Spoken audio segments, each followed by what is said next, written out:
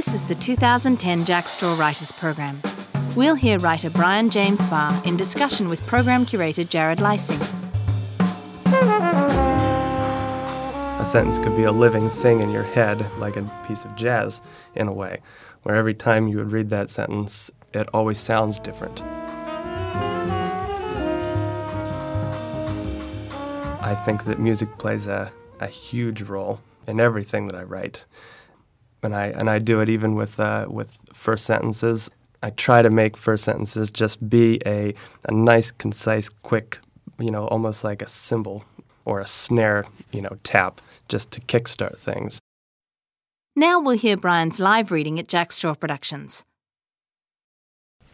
I'm going to read a story that, it's semi-autobiographical, but it didn't happen to me. And I don't think it happened to anyone else in this room either, but I don't know. I hope not. So this is called It Was Nothing Really. It was nothing really, baby. Seriously, nothing. He painted himself into a corner. Now Andy Waldron's wife Lisa was standing in the kitchen with tears in her eyes. The light was crisp coming through the windows. It was morning in January. "You did it too, remember?" he said. "That's why I brought this whole thing up." No response. She kept staring at this spot on the floor. "Christ, you're stubborn as a bull," he said. "Say something, for fuck's sake." "Well, there's another cliché," she said. "What was that?" Just then, Sissy, the couple's cat, pranced into the kitchen. "Stubborn as a cat," Andy said. "How about that? Is that better?" Lisa bent to pet Sissy. She spoke to her in a low, soft voice. She often spoke to the cat this way because she'd read it was soothing to animals. Andy couldn't make out a word of what she was saying, but at least she was saying something. Last night was Andy's birthday. At first, they elected not to celebrate in a big way. For one, it fell on a weeknight, but they wound up at Champions for happy hour anyway. Friends were phoned. Some even found babysitters at last minute. The waitress moved the party to a bigger booth. By 10 o'clock, they were sufficiently drowned in cocktails and appetizers. Dish, Andy's college roommate, had bought a round of Hornitos for everyone. Someone cued Excitable Boy on the jukebox. Rick, Lisa's brother, was so drunk he played air guitar and spilled Dos Equis on his jeans. Eventually, the only people left were Andy, Lisa, the friends Todd and Jennifer, and Lisa's friend Will. Conversation turned intimate. They summoned the waitress to bring glasses of water. Todd and Jennifer were great friends, but Andy harbored suspicions about Will. The guy was single and wore turtlenecks. Worse yet, he sported fancy eyeglasses. Lisa got to know this Will years ago through her internship at the local cultural center. Will was the center's director. Because she strolled through the Arboretum during her lunch hour, Lisa often ran into Will, who also spent his lunches there. Like her, he was interested in books. But after enough time, Will opened up to her about a kind of abuse he suffered in his past, one that she too experienced as a girl. Andy was well aware that they shared this pain, so it was fine with him that they lean on each other. Andy was sympathetic to Lisa, but sympathy only went so far. Lisa needed someone who not only listened, but understood. For this reason alone, Andy was cool with her meeting Will now and then for coffee on Saturdays, or exchanging gifts with him on the holidays.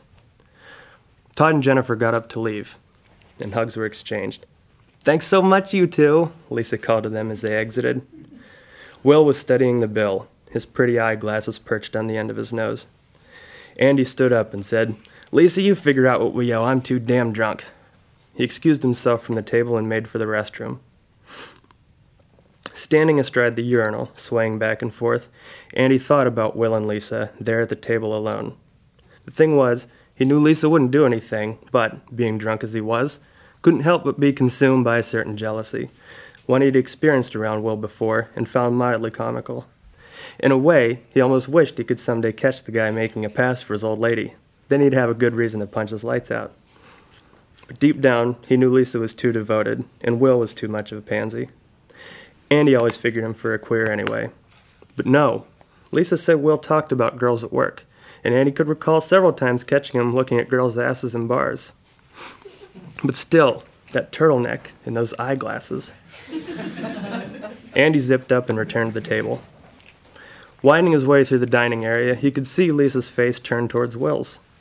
She was looking into his eyes.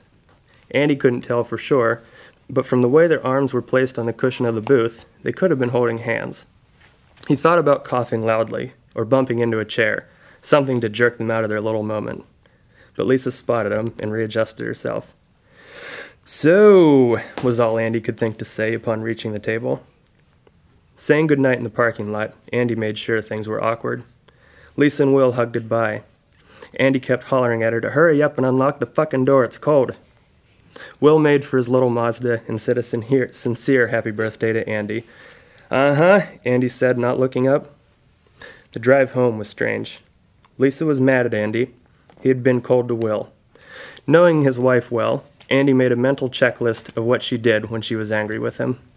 Then he'd look over at her to make sure she was actually doing those things. The self-righteous upward tilt of chin, the stiffening of her jaw as if she was pondering something she'd read earlier, and the blinking of her eyes in little flurries like some mediocre sitcom actress. And no talking, of course. Feeling drunk and surly, Andy rolled down his window. He stuck his head out partially. "Can you roll that up, please?" she finally said. "Why?" "Because it's freezing, Andy, come on." Under his breath, he told her to shut the fuck up. And that night, he slept on the couch. 3 years ago, something happened to Andy. He worked for a company called DGR Events. His job was developing registration code for the corporate events DGR planned and managed, one of them being the annual partner conference for Illumin, a giant software firm. Every year, Andy was flown to be on hand at this event. One year it was in Orlando, another year Atlanta, always someplace muggy and hideous. 3 years ago, the event was in San Antonio. He loathed the attendees. The week in San Antonio was one of air-conditioned rooms choked with banquet food, foul breath, hyperactive women, and clueless men. The women, however, were there to impress, which meant they wore things they probably shouldn't have. Andy spent most of his time in the back of the room, surveying the goods, telling himself there's nothing wrong with looking. He and Lisa communicated often. She'd call in the mornings to chat. They had no children, so they talked about work, or about something one of them had seen online or on TV. She texted photos of Sissy sometimes, and he'd laugh. She asked about San Antonio and what did the Alamo look like, but his tourism was limited to the hotel lobby Starbucks and the TGI Fridays in the lounge. His third day at the conference, he saw a woman in line at the Starbucks. It was barely after dawn. The woman had an oval face and big eyes and hair that framed her face in a way that warmed him. The next day, he saw her again, and she smiled. She was wearing the Illumin badge around her neck, proof she was there for the partner conference, which to Andy meant they had something they could talk about. Later that night, in his room, his mind whirled with thoughts of this woman. He pictured her smiling at him the way she did earlier in line. He pictured her at the foot of the bed removing her bra. He pictured her in the shower. The next morning, he rose early, itching to get to Starbucks. He figured they were both on the same routine, but there was no sight of her. He lingered a bit, flipping through USA Today, and then left. That afternoon, he was informed he'd have to attend a social later that night. The CEO of Illumin was slated to give his annual address. After that, there would be a performance by some minor pop star Andy'd never heard of. Before the social, he retired to his room. No Alamo today either. He took a brief nap instead. He texted Lisa, "I love you," then hopped in the shower. He had time to kill, so he went to TGI Fridays for a beer. The Steelers were in the playoffs against New England. He watched the game on the flat screen. After a bit, he ordered another beer and stood up to stretch his legs, killing time. He looked around, yawning. Then he spotted the woman, the one from Starbucks. She was at a table with her coworkers, laughing. At the sight of her, he had that feeling he remembered having around girls in high school. The Steelers were getting their asses handed to them, but Willie Parker just knocked off a 30-yard run on second down. Still, the woman distracted him.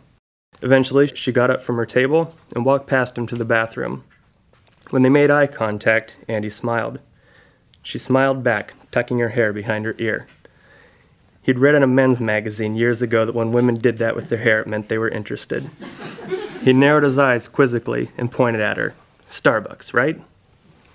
The rest of the night was interesting. This woman, she was gregarious, funny, and knew someone everywhere she went. Earlier at TGI Fridays, he'd learned she was in sales, which made sense. Unlike Lisa, he had nothing in common with this woman. She was from Ohio, for one. Worse yet, she hated the Steelers. She was also jazzed about this pop star performing later. When Andy told her he hadn't heard of this singer before, the woman, he'd since learned her name was Jackie, slapped her palm in the bar in disbelief, saying, "Hello, don't say a word? You've never heard that song?" Still, Jackie was good-looking. She was flirtatious. He wanted to bury his face in her chest. At the social, he wished for nothing more than a chance to slide into bed with her. During the CEO's speech, Jackie looked back at him and raised her eyebrows to suggest boredom. Andy rolled his eyes and faked a yawn in return. Then the pop star sprinted onto stage, and everyone cheered. When the show was over and he was packing away his equipment, Andy felt a hand on his back. "Do you want to meet Tesha?" Jackie whispered. "Who?" he said.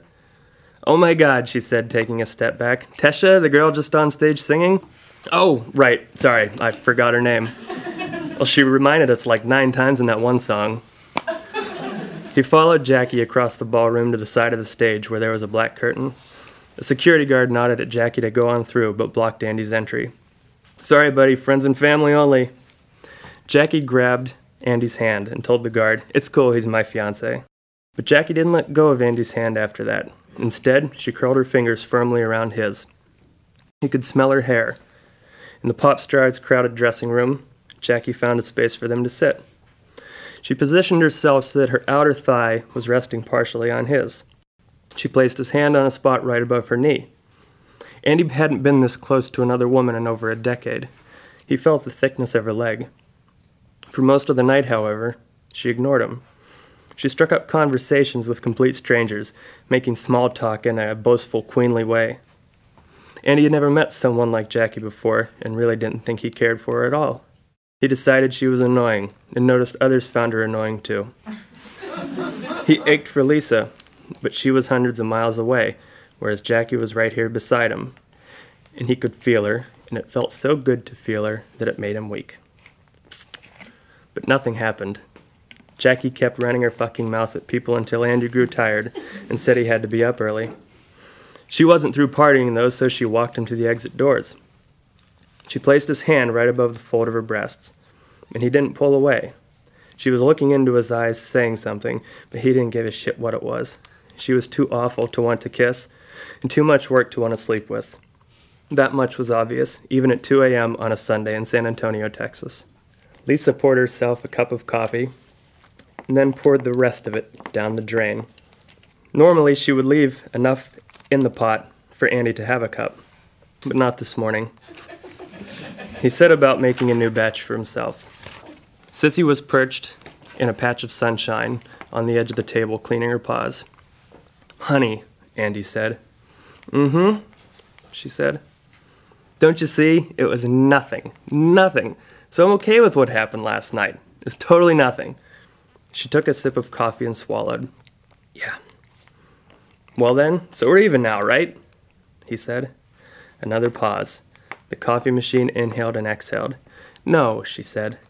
"I don't think we are."